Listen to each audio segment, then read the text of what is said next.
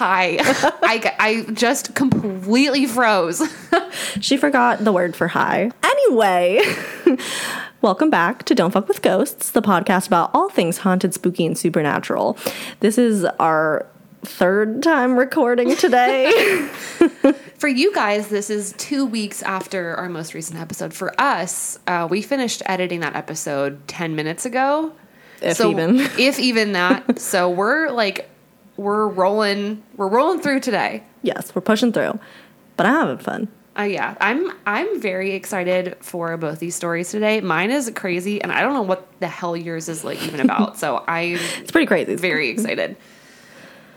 All right, well, I think we're gonna start today's episode with a listener story. Yeah, we got an email from Cheyenne a few weeks ago, maybe even. Yeah, this was a while ago. We've had her story on the back burner for a while. Yeah, so thank you, Cheyenne, for writing into us and for your patience with waiting for us to share your story. But I'm going to get started. Cheyenne says, "Hey, my name is Cheyenne and my pronouns are she, her, they. I've just started listening to your podcast and wanted to take the time to write this before you gain popularity. Parentheses, you definitely deserve it too. Your podcast is amazing and you both sound like such awesome people." Well, thank you, Cheyenne. It was so nice. That's very kind. That was very kind. Made my heart warm. She says, "On to my ghost stories. So I have a couple. I don't have any special gifts or anything, but for some reason, after my loved ones pass on, they come to me in my sleep. After a long night of crying when my Papa, passed away, I woke up to the feeling of someone holding my hand. I also had a dream when my aunt passed away after having a massive heart attack. It was a holiday and she was there. She was going around to others and trying to talk to them, but they weren't even able to see her. She looked over at me and started crying. She was saying, 'Why is it only you who can see me, and why is everyone else ignoring me?' She then runs and slumps down in the corner and is sobbing. It was so heartbreaking to dream of that. Thank you again for taking the time to read this, and much love." Well, thank you, Cheyenne, for writing that in to share both of those stories with us. I think we talked about this a couple of episodes ago, like having loved ones come to you in your dreams, and it's really hard. Yeah. I think especially, like for me, the story I shared, my grandpa, he had passed away before I was born, so I never got the chance to know him, but I can imagine that having people who you knew in real life and loved come to visit you would be really, really challenging. Especially if it happens like right after they'd pass. I know. It's got to be really hard, and I hope that your aunt was able to find peace. I'm sure she has by now, but I know that must have been really hard to witness even in your dream state. Yeah, definitely. So thank you for that, Cheyenne. Thank you for listening, and hopefully you've continued listening, and you've been with us since the beginning. Yeah, so and send us more stories. Yeah. All right, well, I guess we're just going to jump right into our stories. Yeah, I'm so excited for this one. I think I'm going first this week, right? Yeah. Yeah, okay. Or this recording session. So this week, I decided I wanted to talk about the urban legend about black-eyed children, or otherwise known as black-eyed kids, which some people have made into an acronym of just BEK, which makes me think of the BTK killer. Oh, yes. Yeah. But they're not related. It just made me think of that. So anyway, let me get my notes up. I always do this. Okay, so there are dozens of stories about the black-eyed kids that seem to follow a similar pattern. They're kids with completely blacked out eyes, and they usually arrive at someone's home or vehicle, knock on the door, and insist on being let inside. And anyone who encounters them begins to feel an overwhelming sense of dread. And besides blacked out eyes, these children are usually between the ages of 6 and 16, and they typically appear normal. Sometimes their clothing is outdated, and in extremely unusual instances, people have reported talon-like feet. So they're barefoot, or they're wearing like That's only in some instances. Usually they're wearing normal clothes or clothes that are outdated. But overall, they just look like normal kids, which might be what's scariest about them. Probably. Because they just, The blacked out eyes make me think of Coraline as well. Yes. Not that the stories are similar, but really creepy and like immediately tells you that something's off. Mm-hmm. And the earliest reported sighting was in 1996, and it was published in an online source by Brian Bethel, who was a reporter from Abilene, Texas. And originally he had written down his encounter and sent it out via a quote-unquote ghost-related mailing list. And I guess somebody on that mailing list ended up putting it on the internet. It went viral. He was pretty immediately reached out to and ended up being interviewed on the reality TV series Monsters and Mysteries in America. And to which he wrote a subsequent article for Abilene Reporter News, where he describes a late evening out in his vehicle. He'd stopped in a parking lot near a movie theater to write a check, and he was so focused on writing this check that he didn't notice two young boys approached his car until one of them tapped on his driver's side window. He rolled down his window and noted an immediate soul-racking fear. The oldest boy said he and his brother wanted to catch a movie but had forgotten their money at home, asking if Brian could give them a ride. They assured him that it wouldn't take long, that they were just two kids, and they didn't have a gun. So Brian found these assurances, especially the last one, a bit unnerving, and noted that the last showing of the film they wanted to see had already started and would be nearly over by the time he could drive them anywhere and get back. That's quick thinking, because I wouldn't have time to like think about all that in my head. Me too. Especially if I'm like startled and put off by these kids. I'm a people pleaser, so I'd probably be like, yeah, get in my car. Let's go. But what's crazy is that he noticed that while these kids were talking to him, his hand had strayed to where the lock was. And once he noticed that, he quickly tore it away and broke eye contact in the process. Mm-hmm. And he said that the moment he broke eye contact with them, his fear became all-encompassing. And that's when he noticed that their eyes became completely blacked out. Wow. So it's like you don't notice at first until you start to like either question the situation or you like briefly look away. That's like when the illusion breaks and you can see their blacked out eyes. And Brian started making excuses for why he couldn't give them a ride, and to which the older boy became frustrated. He started banging sharply on the window as Brian was rolling it up and said, "We can't come in unless you tell us it's okay. Let us in." And after he said this, Brian tore out of the parking lot and noticed that when he glanced in his rearview mirror, the boys were gone. That's so vampiric that you have to be let in. Yeah, no, a lot of other researchers and people that have been interested in this urban legend have compared them to vampires.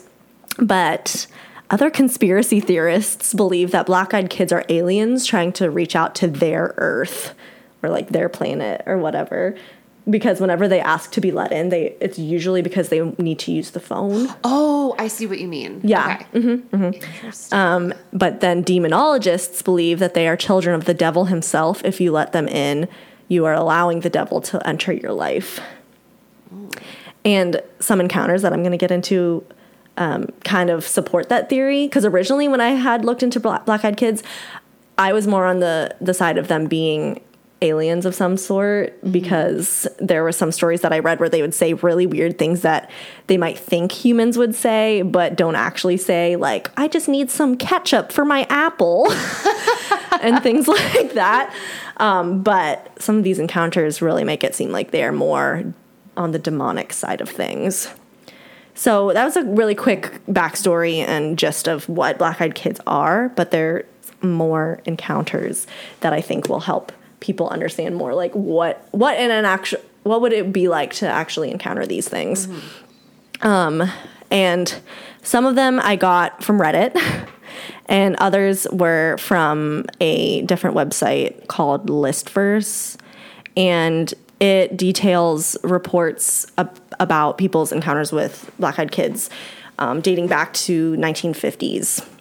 So even though Brian's report was like the first one that kind of put black-eyed kids on the paranormal map, if you will, there are still encounters that came out after the fact that dated earlier than that.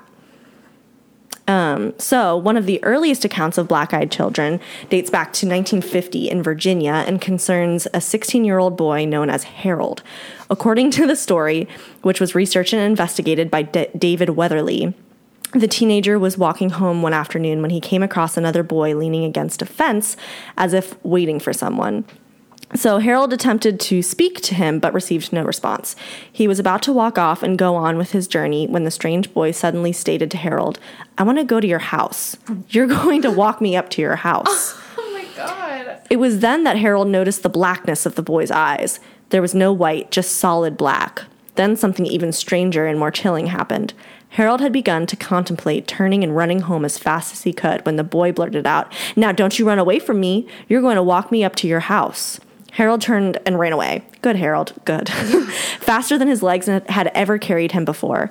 He later recalled to his parents that as he did so, he heard a scream behind him. A scream that sounded very similar to that of a bobcat. Interestingly, his parents believed their son's account, so much so that his father was said to have grabbed his gun and immediately gone out looking for the menacing boy who had demanded his son take him to their family home. His mother apparently thought her son had an encounter with the devil himself and stated that she would take him to see the local priest. Wow. So I know this says interestingly, but I feel like back then, since, Christianity was so much more prevalent, it was more likely that they were going to believe he had some sort of otherworldly encounter. Yeah. It's interesting in that it sounds like they were trying to, or this black-eyed kid was trying to, almost hypnotize him, being like, you will do this for me. You will take me to your house. It sounds like they have some sort of compulsive power to them, like with Brian's encounter where he noticed that his hand had started to go to unlock the door and stuff. But it doesn't sound like it's super strong of a compulsion because people are usually able to break it. Mm-hmm. So another encounter detailed in the same list verse article says, according to David Weatherly's investigations, a strange encounter involving black-eyed children occurred in a small village in France. I'm not going to try and pronounce this village name. It's spelled Aisne. In 1974. The case was originally investigated by Joel Mesnard and Jean-Marie Bignorn. And involved two men named only as Alain G. and Patrick V. While leisurely driving around the small village, the two men stopped their car in front of a house while attempting to do a turn in the road. As they glanced into the property's courtyard, they saw 5 mysterious figures who appeared to be looking at them. The figures were around 4 feet tall and were all dressed in the same long garments. Their hair was long, seemingly right down to their waists. The strangest thing by far, however, was their solid black eyes. The figure closest to the men's car gestured them to come into the courtyard. Unnerved and frightened, the men sped away from the scene. It is claimed that they returned later with more people with them, but there was no sign of the strange figures they'd seen earlier that day. When investigators spoke to people in the area, one neighbor stated that he had also seen the strange figures. He believed they were children and had seen them playing in the road. Ooh. It's creepy kids, man. I know. Beckoning people to come play with them. It's interesting in the stories you've shared so far that they don't chase people. No. It's like they have to be basically given permission to go inside or the people have to willingly go to them or let them in, basically. It feels like there's got to be a better system that they can come up with. Yeah, I mean, it sounds like they're not they don't have a lot of their own power. They have to be given all this permission, or creepy, it's just though. They're creepy as hell. Okay, so this is another story from the same article, and it's more recent. While based at Camp Lejeune in North Carolina, which I've been there multiple times. Really? Because so my dad grew up in North Carolina. His dad was in the Air Force, and they would always go to Camp Lejeune because it's where they would get their groceries. It was the local military base. Okay, it's called Camp Lejeune. Camp but Lejeune. It's not like a summer camp. No. It's a Army base or Air Force base. Okay. Marine base. Excuse me. It's a Marine base. Okay. But it was their local military base. Okay. Ooh. Yeah. But You've been there. Yeah, I've been there. Love that commissary. Love that PX. Okay. So, while based at Camp Lejeune in North Carolina, an unnamed U.S. Marine stated that in November 2009, he had a strange encounter with black-eyed children near the barracks where he lived. The anonymous witness stated that he was alone in his room one evening watching a movie when a knock came at his door. Expecting it to be his roommate who had forgotten his key, the Marine opened it without hesitation. When he did, though, he was presented with the sight of 2 small children standing outside. As soon as he saw them, the man stated that he was filled with dread and had an impulse to slam the door shut as fast as he could. That was before he realized that both children had jet black eyes. Despite his fear, the Marine asked the children what they wanted, to which they responded, all the while staring straight at him, that it was cold outside and that they wanted to come inside and read. The Marine suddenly realized that no one else was within sight, and as the children took a step toward the room, he gave in to the impulse that was racing through him and shut the door quickly. The knocking continued for several minutes, in addition to a rattling from his window, before the noises stopped and the children appeared to be gone. The Marine made some idle inquiries the following morning, but the few people who had been on site during his strange encounter stated that they hadn't seen or heard anything strange. I think one of the scariest things is it like knocks at the door. I know. I hate when people knock on my door. Especially when it's like really loud. I know. It's not just like a light tap. It's like a bang, bang, bang. I know. Or just the idea of constant door knocking. Yeah. Ugh. Like the person that you want to leave isn't going away and they don't care that you're not answering your door. Yeah. That's really frightening. Okay, this is mostly going to be me reading stories to you guys that I found like online. So this is another one from the same article, list verse. In September 2014, tabloid newspaper The Daily Star ran several full front page stories of a black-eyed girl who was terrorizing the area of Cannock Chase in Staffordshire, England. Lee Brickley, a paranormal investigator, examined the case. He claimed that a local woman had suddenly heard a terrifying scream, which she believed to be a child in danger. She ran in search of the child, and after initially not seeing anyone, she noticed that a girl dressed in white stood behind her. She stated that the young girl had her hands over her eyes, as if she was waiting for a birthday cake, and was silent. The woman, who also had her young daughter with her, asked the strange girl if she was okay, which seemed to prompt her to take her hands from her face and open her eyes. That's when I saw they were completely black. No iris, no white, nothing, the witness told Brickley. I jumped back and grabbed my daughter. When I looked again, the child was gone. It was so strange. Brickley also told the media that his own aunt had witnessed the same girl over 30 years earlier in 1982. What? He stated that she had heard a young girl calling for help before seeing a girl dressed in white running away from her. Brickley's aunt caught up to her and placed a hand on her shoulder to see if she was okay. When the girl turned around, his aunt could see that her eyes were completely black. The girl then turned and continued to run before disappearing. In April 2015, a video taken from a drone flying over the fields of Cannock Chase appeared on YouTube. In the background, some believe that the drone unintentionally caught a strange girl dressed in white and matching descriptions of the alleged black-eyed girl of Cannock Chase. And then a medium named Christine Hamlet believes that she managed to capture a photograph of the spooky specter. She also believes, in part due to her gift to connect with the other side, that the girl is the spirit of a child who died of diphtheria, I think.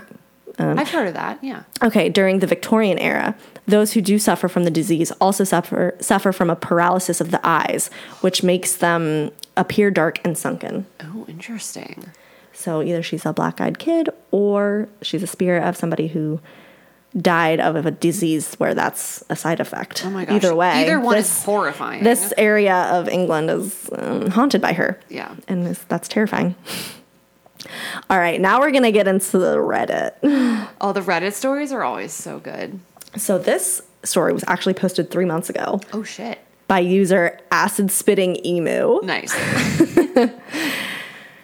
So this is a long one, so bear with me here. My uncle, an over-the-road truck owner / operator for 30 plus years, told us, me and my cousin, a story in the mid-'80s about a run he was driving from Nashville to Chicago, then Chicago to San Francisco, then back to Nashville in the late 70s.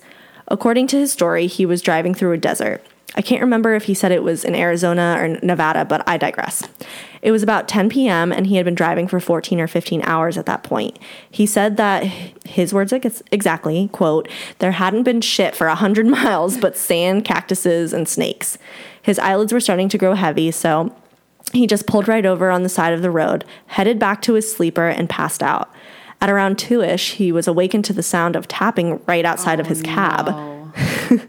Thinking it might be the Highway Patrol or Department of Transportation, he hopped into his passenger seat to grab his logbook before going to see who was knocking.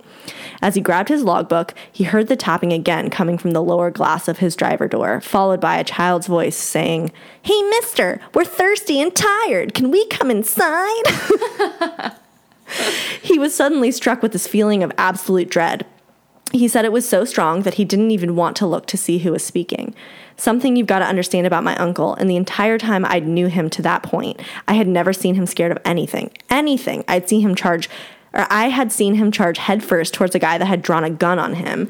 I'd seen him literally attack an alligator that had gotten too close to my cousin when we all went on vacation to Florida one year. Nothing scared that man. However, even years after this incident, as he was telling the story to us, you could see the fear in his eyes. He said that they had tapped on the glass again and asked once more to be let inside. Against his better judgment, he looked over at the glass and then just froze. He said they looked like any normal kids, if a little pale, but it was their eyes. If you hadn't guessed by now, their eyes were solid black. He described them as seeming to have eyes, but also not have eyes, and yet felt like they were staring right through him through his lower glass. He immediately yelled, again, in his words, quote, "Hell no, I ain't letting you little fuckers in here." He said that they stared at him almost angrily for a few seconds, then just disappeared. Not like they turned away and walked off or stepped down from his bottom step. Just poof, gone. He sat in his passenger seat for a few seconds, trying to figure out what had just happened, when suddenly they started pounding on his passenger door right next to him and yelling, "Let us in now!" He said that they didn't sound like kids anymore. With zero hesitation, he jumped from his passenger seat to his driver's seat, threw his rig and gear, and peeled out of there as fast as he could switch gears. He said he didn't slow down until he hit California and took a different highway back to Tennessee. He did say he saw them again later on that morning, though. He said he'd been trucking down the highway for another couple hours when in his lights he saw those same two kids on the side of the road, just standing there staring at his truck. They continued to stare at him the entire time as he passed them, but were gone when he looked for them in his side mirrors. He told us he found another gear in his truck that he didn't even know he had. This is almost the exact story he told us that day and many times after, translated from his usual dialect of redneck into proper English for your reading pleasure, but by yours truly. Could it have been a nightmare? Not likely, since he was obviously awake when he was driving into Cali that morning. Could it have been a story he made up just to scare us kids? Maybe, but he wasn't really the scary story type, as well as that he told us all the same story well into our adult years. Could it have been the hallucinations of an overworked, sleep-deprived mind? Possibly, but he'd worked these hours and had even driven the same route for many years before and after. Also, the whole black-eyed children phenomenon hadn't even been popularized in the mainstream yet and wouldn't be for a couple of decades. I'll let you make your own judgment on this story. I'd be interested to know what your take on it is. That's so scary. Being a truck driver already sounds like a stressful, scary job, having to just sleep in your truck at night and hope no, actual killer comes to get you. Let alone these, creepy demon children. Ugh, God. Yeah, it does not sound like my kind of job. No, definitely not. I need to be around people. Yeah. Okay, I have a couple more encounters that I'm going to read, but these ones are encounters of people who actually let them in. Oh, yes. So the first one is from the first article I mentioned, the list verse.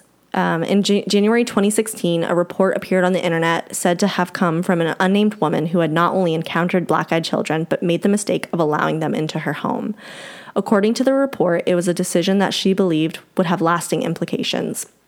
The woman claimed to live in Vermont and told of how in the middle of a blizzard one evening around a year earlier, a loud knocking sound at the front door of the house she shared with her husband, or she heard this loud knocking. So thinking that someone had been in a motor accident due to the weather, the woman went to answer the door. A quick look out the window revealed footprints in the snow leading to the house, but there was no sign of a vehicle on the road. Now a little unnerved, she awoke her husband. As the banging on the door continued, he went to answer it. Two children were standing on the doorstep, a boy and a girl looking to be around 8 years old. The woman recalled that they were not dressed for the cold conditions outside and that she felt instantly unnerved by their presence. Despite her probable better judgment, she invited the 2 children inside. As she ushered the 2 children into the living room, she noticed how her cats appeared to be afraid of the visitors, with one in particular hissing at them as they passed. I've always talked about how that's a sign. She offered to make the pair a cup of cocoa to warm them up and recalled that whatever she asked them, the reply was always the same. Quote, "Our parents will be here soon." She came into the room with the 2 cups of cocoa, and as they looked up at her to take the drinks, she noticed with horror that where their eyes should have been were 2 jet black balls like giant pupils. As she stared at them, they both suddenly asked if they could use the bathroom. She tried to remain calm and directed them to it. A moment later, her husband's nose began to bleed, and then the power suddenly went out. As the woman attempted to make her way to get her husband a tissue, she noticed both children standing at the end of the hall, motionless and staring at her. Oh my God. God. They suddenly broke the silence and said, quote, "Our parents are here," before opening the front door and making their way back out into the night. Even stranger, as she went to close the door, she saw the children getting into a black car as 2 tall men, both dressed in suits, stood next to it. They too entered the vehicle and drove away. In the months following, the woman's husband was diagnosed with an aggressive form of skin cancer, and although she didn't go into specifics, stated that she also suddenly began to suffer from regular nosebleeds and described herself as being in the worst condition of her life. She is convinced that both her and her husband's ill health is connected to that snowy night when they allowed the 2 black-eyed children into their home. Okay, the men in the black suits. Yeah, because that hasn't been mentioned in any other encounter that I've read about. That's really unsettling. Wait. It makes me think of Men in Black. Okay, I was about to ask, 'cause I've never seen Men in Black, but I know it's about aliens, right? Yeah, well, they like work for the government and cover up aliens in the world. Okay. Ooh, that is so creepy. So crazy. Okay, and then this is my last one, is another one from Reddit. And this one is also recent. It was posted 6 months ago by user Altered State. This happened back in the 80s. I was between 9 and 10. I was an only child at this point, and my mother was a single mom. She had taken all the money she had and bought a trailer and some land and moved out to the country. I can still remember how she installed the septic system, installed the plumbing and an electrical pole, and how we wired that to the house. This had given me great fascination with electricity. I was always helping her with these projects. I grew up knowing a lot more than most kids about these kinds of things. We lived in a rural area in East Texas on a 2-acre tract of land. Houses were sparse and situated quite far apart, so not a heavy populated area. Oh, I keep burping. Oh my gosh. Demon again. Oh, God. Oh, man. I was a lonely kid for the most part living out there, but I digress. I'll move on to the day they came. My mom was busy with something in her room, which was situated at the far end of the 72-foot trailer we lived in. I went into the kitchen for something and heard a knock at the door. I went to open it and found 4 kids standing outside, 2 boys and 2 girls. I opened the screen door and the larger of the boys asked, "Can we use your phone? We need to call our mom." I was immediately suspicious because where had these kids come from? I've lived here a few years and knew all the kids in the neighborhood. I remember looking at the larger boy's eyes and thinking something was different about him, but couldn't put my finger on it. I shrugged and opened the screen wider and let them in. I left the front door open as I took them into the kitchen and pointed to where the phone was. The larger boy picked up the phone as my mom called to me. I ran into my mom's room and she said, "Who's in the house?" I told her a bunch of kids wanted to use the phone. She looked angry and said, "You don't let anyone in this house. Tell them to leave." I walked out of her room and back to the kitchen to tell them they had to go and found the phone off the hook. The front door was still open and the screen door closed. I ran to the door and outside to look for the kids, but they were nowhere to be found. They couldn't even had time to walk or run across 2 acres to get to the street, so where were they? After that happened, life was super weird. Mom was always getting sick, unable to find sustainable work, and became heavily paranoid and got into damaging relationships with men. Of the weirdest occurrences were when she didn't have the ability to pay the phone bill, so the phone company came and disconnected the phone. However, we kept getting phone calls. I rarely ever answered the phone, so when Mom told me this, I was skeptical and didn't really believe her. Then one day she was busy outside and the phone rang, so I answered it, and I heard a woman say hello on the other end. It sounded like my aunt, then it just all went to static. When Mom came back in, I told her what had occurred, and so she went to a neighbor's and called the phone company and asked them to check the line, that our phone was ringing. They came out, inspected the line at the pole, and came inside and told my mom, "There is no way you are getting any phone calls. The line is completely disconnected. It's cut at the pole." This happened constantly, even after Mom moved the trailer to another city. In that city, she had failed to pay the bill again, and again we kept getting phone calls that ended in dead air or strange voices and static. Oh my gosh. Their linesman told her the same thing. There was no way our phone was ringing, but yet it did. To this day, I really don't know what to make of any of that, but it was also around this time I began to experience things like words of knowledge and clairaudient experiences where I would know things I had never learned and hear things before they happened in physical reality. What? I mostly kept these experiences to myself and would just think, how weird. When Mom sold that trailer, we never had those weird phone experiences again, and the clairaudience also went away. A few other weird occurrences. While still living in the country, I was sitting on Mom's bed next to her. She was saying, "It feels like bugs are crawling all over me." I got off the bed and walked over to her dresser and for some reason felt the need to look up. On the ceiling, there were millions of tiny spiders.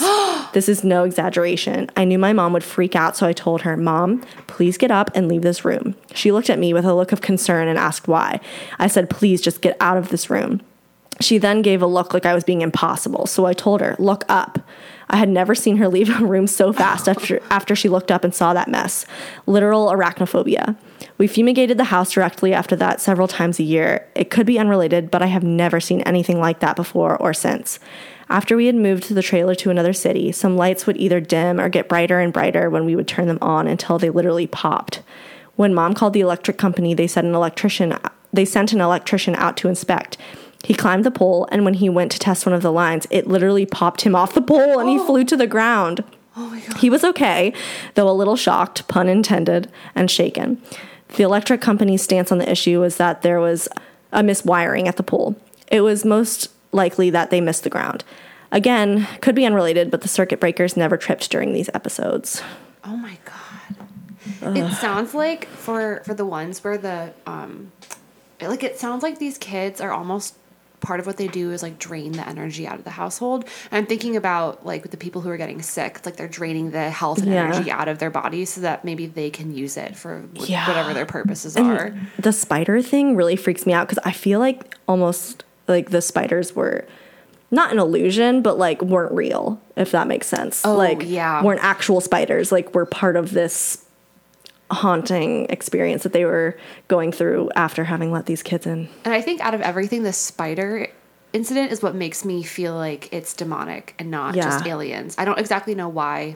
I'm sure maybe spiders are related to the devil in some way. And the whole thing about like if you let these kids in to your house or your car or wherever, the you're letting the devil into your life kind of explains like why they're having all of these terrible experiences.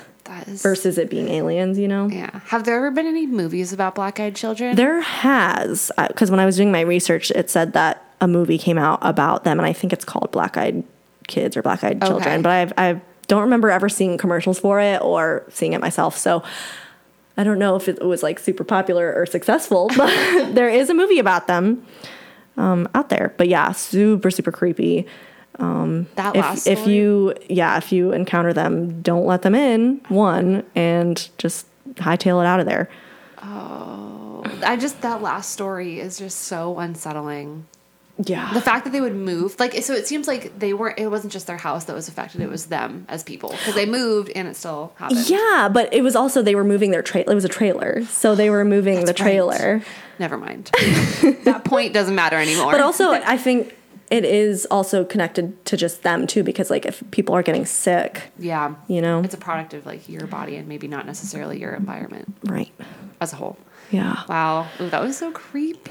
So yeah, that's Black-Eyed Kids. Avoid them at all costs. I feel like I'm going to go down a Reddit rabbit hole tonight hopefully not tonight because I'm home alone. There's a lot. And also that article that I was talking about earlier that I read a few encounters from, there were 10 on there and I only read like 4. Okay, I'm definitely gonna look. Maybe I'll do it tomorrow during the day because I'm home alone tonight. Oh, so don't read it. Sorry, I just thought of somebody knocking on my door and I'm home alone. Oh my God, or on your window because you got big windows. Yeah, we're on the 2nd floor though, so somebody would have to like get a massive ladder or be like levitating. All right, that was my story for the week. So today I am going to be talking about the hauntings at the Villisca Axe Murder House, which is in Villisca, Iowa. Ooh, creepy. There's a lot of stuff on this, so you can like if you want to do your own reading and video watching and EVP listening afterwards, you can do a lot of that. How did you find this? How did I find this? I think I just searched haunted houses in America, and it came up on a couple of lists that I saw. Nice. And I didn't realize how like extensive the case was until I started doing my research. But before I get into the hauntings, I have to tell you about how the Villisca Axe Murder House got its name. It's a gruesome and terrifying story that takes place in June of 1912 in a small town in Iowa called Villisca. Today, Villisca's population is around 1,250 people, but in 1912, Villisca had around 2,500 residents. So it was still small, but it was a fairly bustling railroad town for the time.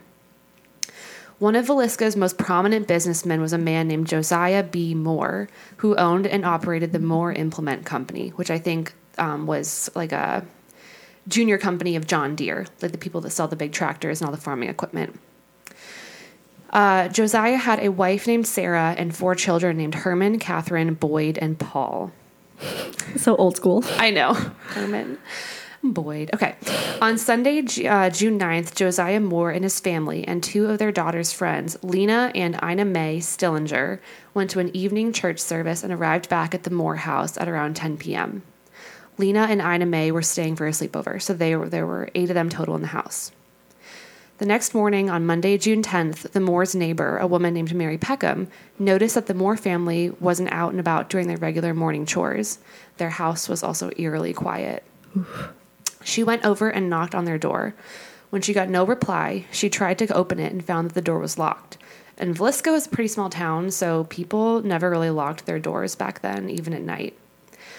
This made Mary grow concerned. She called Josiah's brother to come over, and they banged on the door, shouting in the hopes of waking somebody up inside. But they banged with no luck. So the door, oh my God. That's what she said. So the door was locked, and that's what made them suspicious. Mm-hmm. That's so interesting. I know. They went to try and look into the house's windows, but all of the curtains were drawn, and the windows that didn't have curtains were covered up from the inside. Josiah's brother found a spare set of keys and rushed to open the door, and what he found inside was beyond anything he could have ever imagined. The entire Moore family and their 2 young sleepover guests had been brutally murdered overnight, bludgeoned to death with an axe while they were sleeping. Bunny man. I know. In the upstairs bedroom, 43-year-old Josiah Moore and his 39-year-old wife Sarah lay dead on their bed, blood soaking through the linen and splattered across the walls and the ceiling. In the adjacent upstairs bedroom, the 4 Moore children, 11-year-old Herman, 10-year-old Mary Catherine, 7-year-old Boyd, and 5-year-old Paul were dead too. And on the main floor of the house, they found 12-year-old Lena Stillinger and her 8-year-old sister Ina Mae killed in the same manner as the rest of the Moore family. The scene was really brutal and very bloody, but it was also incredibly bizarre. All of the victims' faces were covered with linens. So I think the research I said said that the parents' faces were covered with bed sheets after they'd been killed. The children's faces were covered with like bunched up clothing that the killer had found. So just their faces, like not their whole bodies? Yeah, not their whole bodies, just their faces. Weird. The axe, which was the murder weapon, was left in the guest room next to a 4-pound slab of bacon on the floor. Oh. Yeah. There was a glass of bloody water and a plate of uneaten food left on the kitchen table. And it was, they were able to tell that this food wasn't from like dinner the night before. Like it had obviously, the family had made dinner, cleaned up, went to church, came home, went to bed. Like this food was prepared, assumedly sometime after this man came and killed the whole family. And most ominous of all of the window curtains were drawn, and windows that didn't have curtains were covered with clothing, like I mentioned earlier. And every single mirror in the house was also covered with cloth. Oh my God. Yeah. That's so weird. Cigarette butts were found in the house's attic, which led many to believe that the killer had entered their house when the Moores and their 2 guests went to church the evening before, and that he had been waiting in the attic for the family to go to sleep before carrying out his attack. Oh my God. I know. Man, if they had DNA testing back then. Oh, this dude would have been, yeah. But That leads me to my next point. There were plenty of suspects, but the murder was never solved, and to this day, it remains one of Iowa's most mysterious and gruesome cold cases. Wow. Yeah. Yeah, DNA testing. I Could've know. done the Yeah. trick. Again, he would have been caught. But yeah, it was.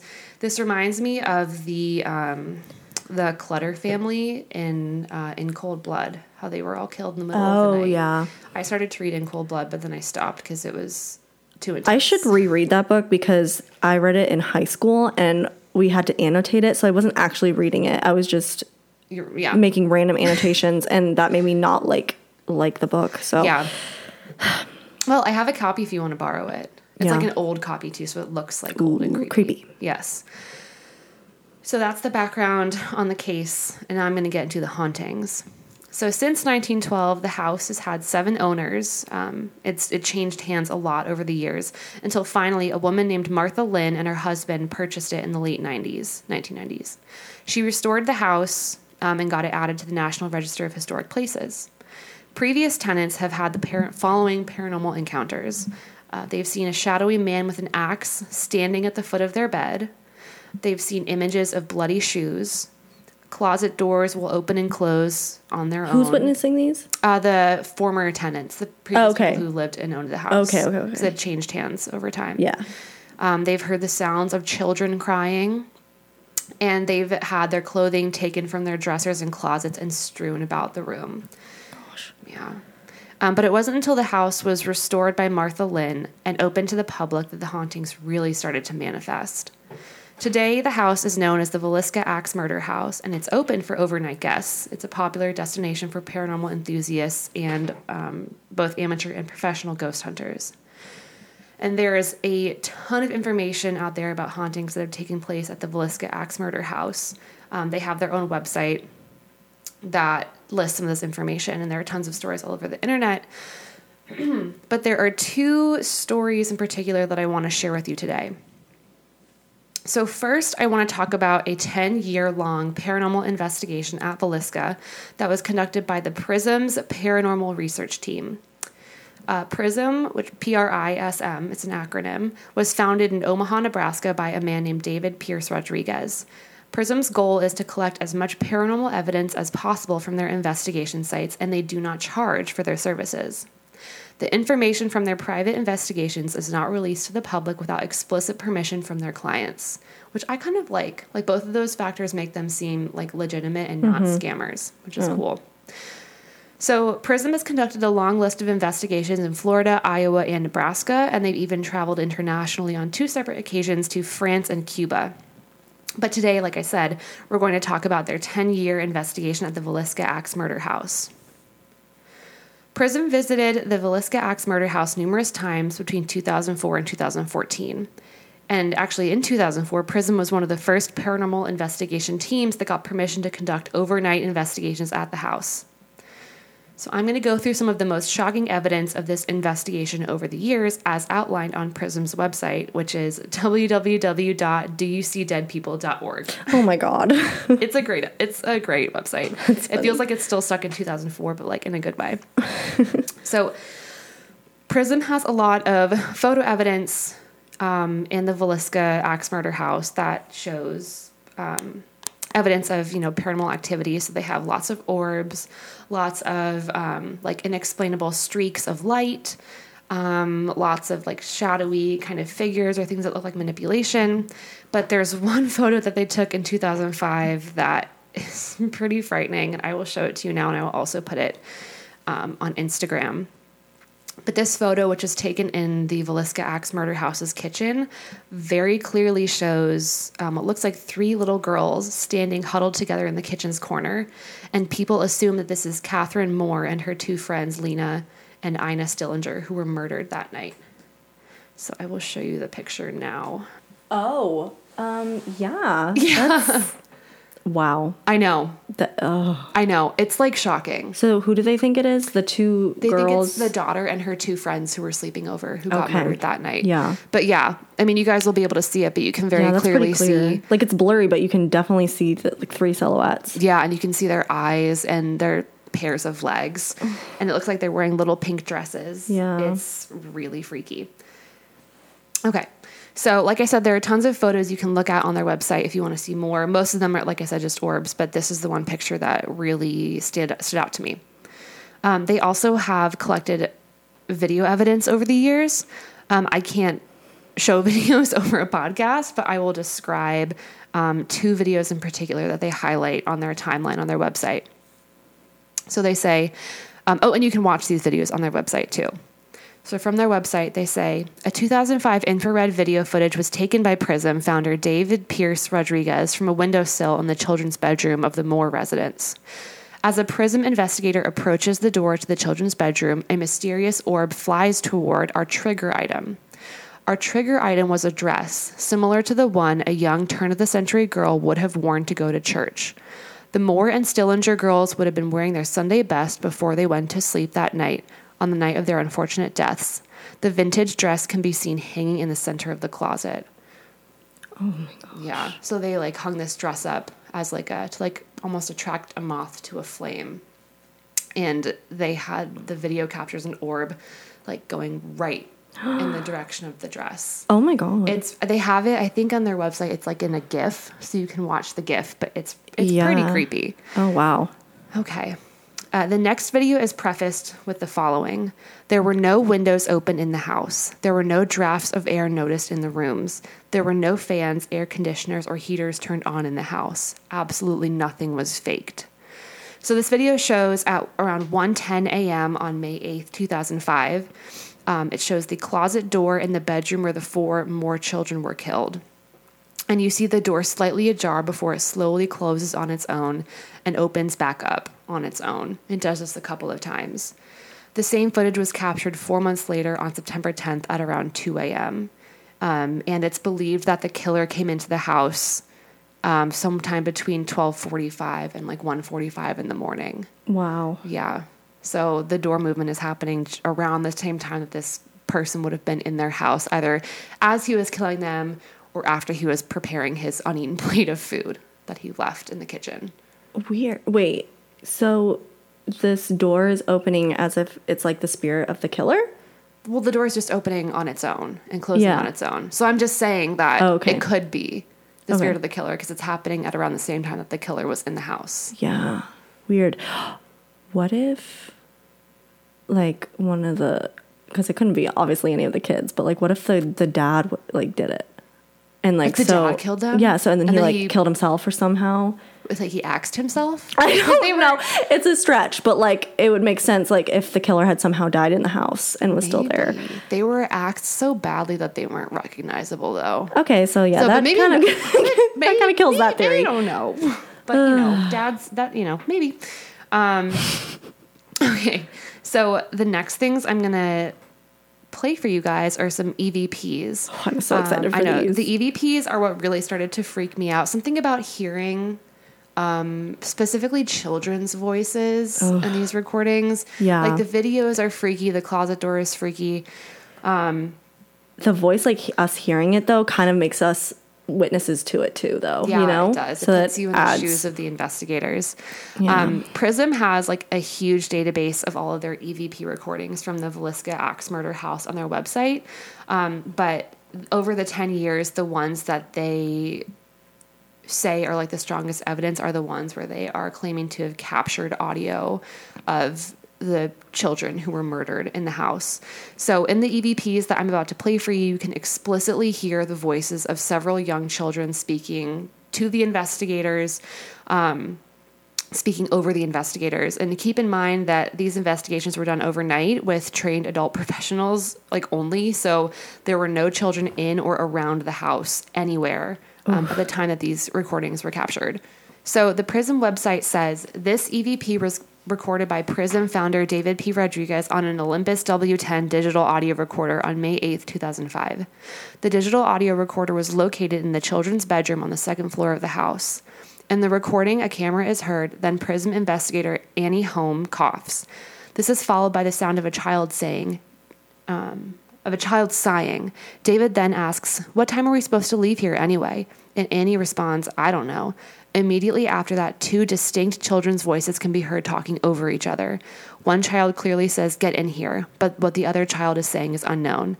David and Annie continue to talk while the children continue to be heard talking. David and Annie did not hear these children. They were only heard later after listening back to the recordings. So we're going to play a clip of the full recording and then a clip of the children's voices isolated on a loop. So you'll hear that. You'll be able to hear them very clearly.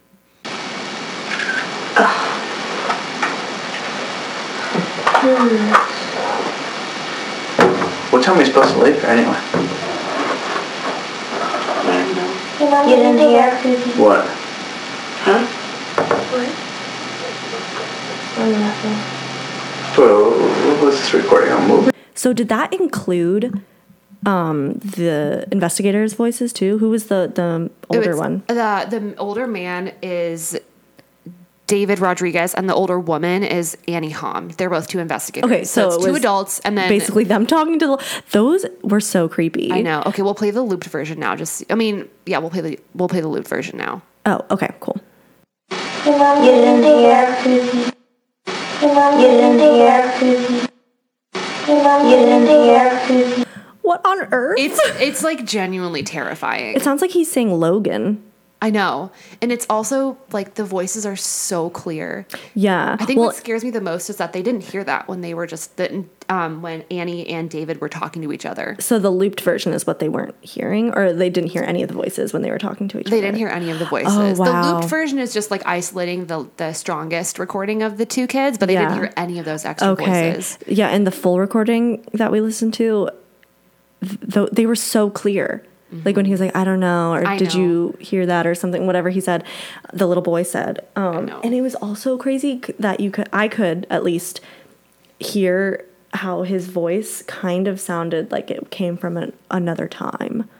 Okay, I didn't catch that. I'll have to listen again. It like he sounded like a little boy from like the early 1900s or whenever this happened. Yeah, the 1912. Yeah. So.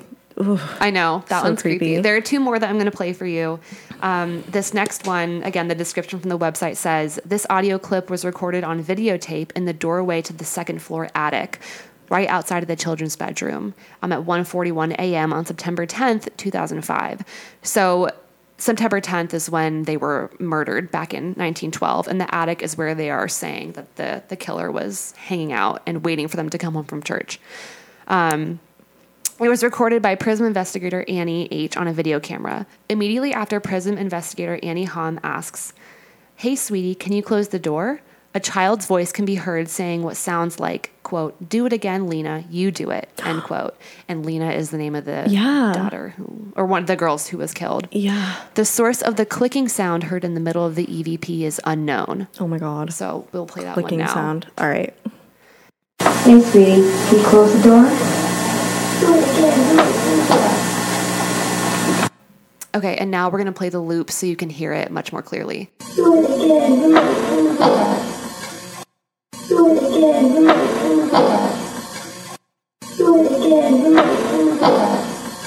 Okay, yeah, I could definitely hear it clearer with the loop. Mm-hmm. But I never heard Lena. I hear it. Do it again, Lena, you do it. Oh, okay. Mm-hmm. Okay, yep. I got it now. Yeah. But yeah, I still hear that like inflection in their voice where it sounds like they're from another time. That's so crazy. That's crazy. Okay, so the last one I'm going to play for you guys is... Oh, let me get up. I scrolled down on my notes too far. Okay.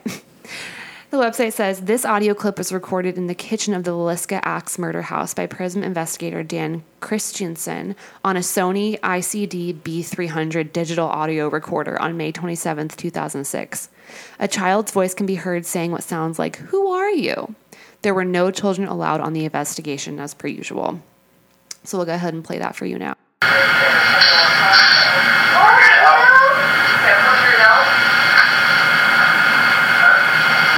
It's just so clearly a child's voice. I know. That's so crazy. And the fact that nobody hears it when they're talking out loud. Yeah, that's... Oh my God. That's so creepy. Yeah. Okay, loop now? Sure. Okay.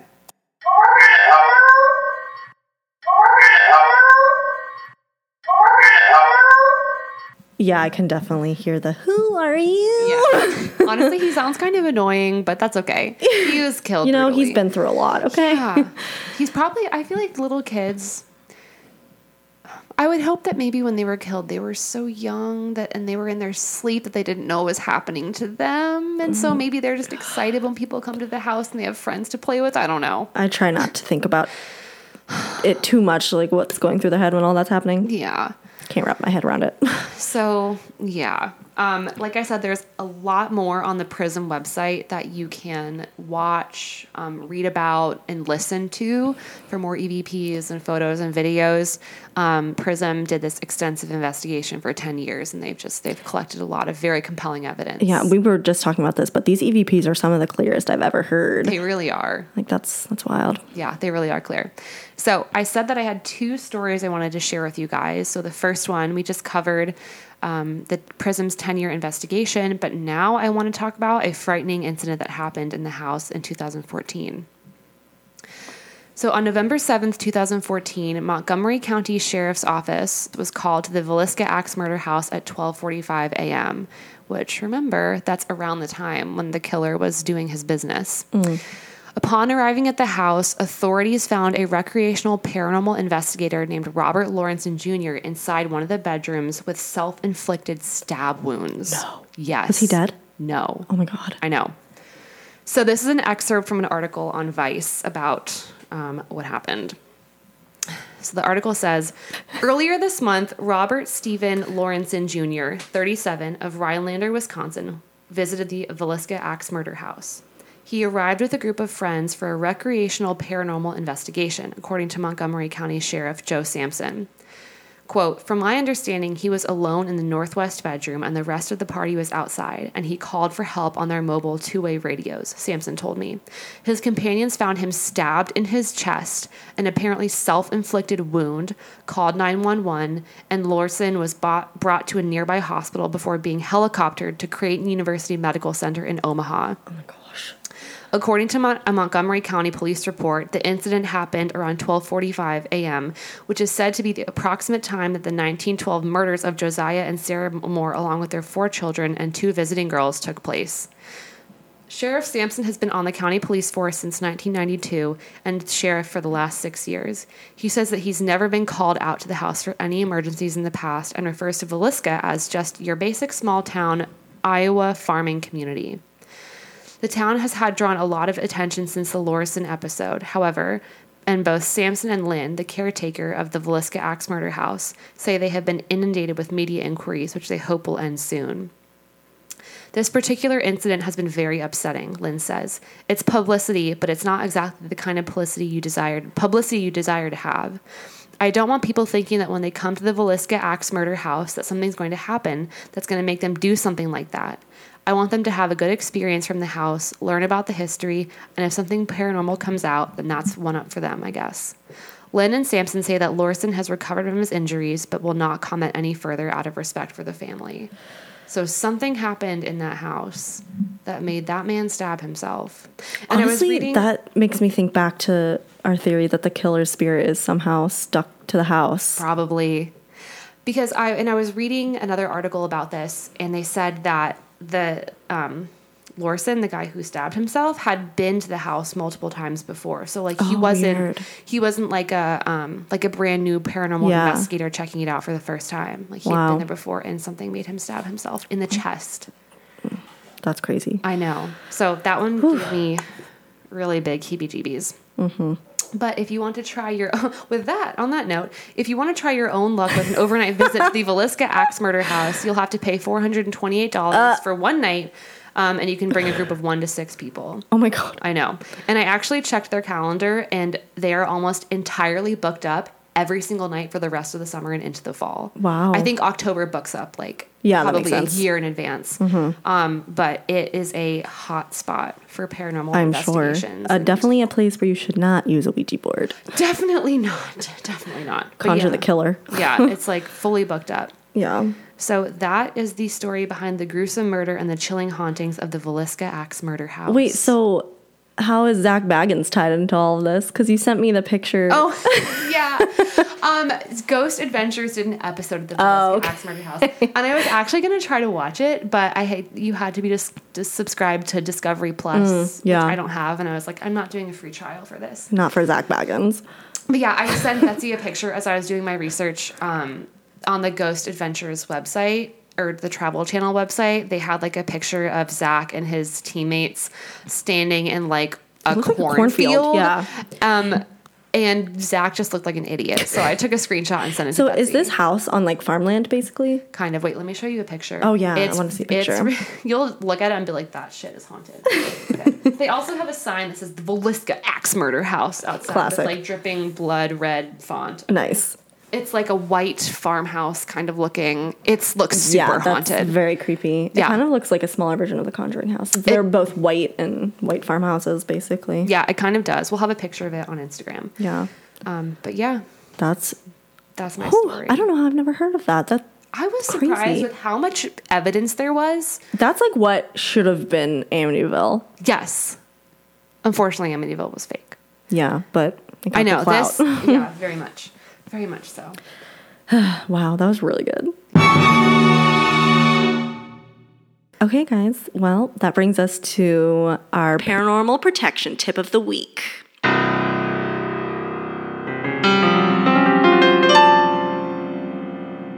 So this week, we are advising you to ring a bell in each corner of your home. This practice is said to break up the negative energy and encourage positive energy. It's important to do this more than once, as negative energy can come from many different sources. So this could be a great practice if you are moving into a new apartment or house and you want to start off on a good foot. Maybe if you're moving out of a house or apartment and you want to kind of close out your chapter there on a positive note, or just if you're living somewhere and you're feeling a little spooked out, this practice can help you bring some clarity into your home and give you some positive energy. That is a good tip. Yeah. Thanks for sharing. You're very welcome. All right, guys, that wraps up another episode. Thank you so much for listening. If you want to follow us when we're not releasing episodes, you can stay in touch on our Insta, and we are also on TikTok, both at DFWG Podcast.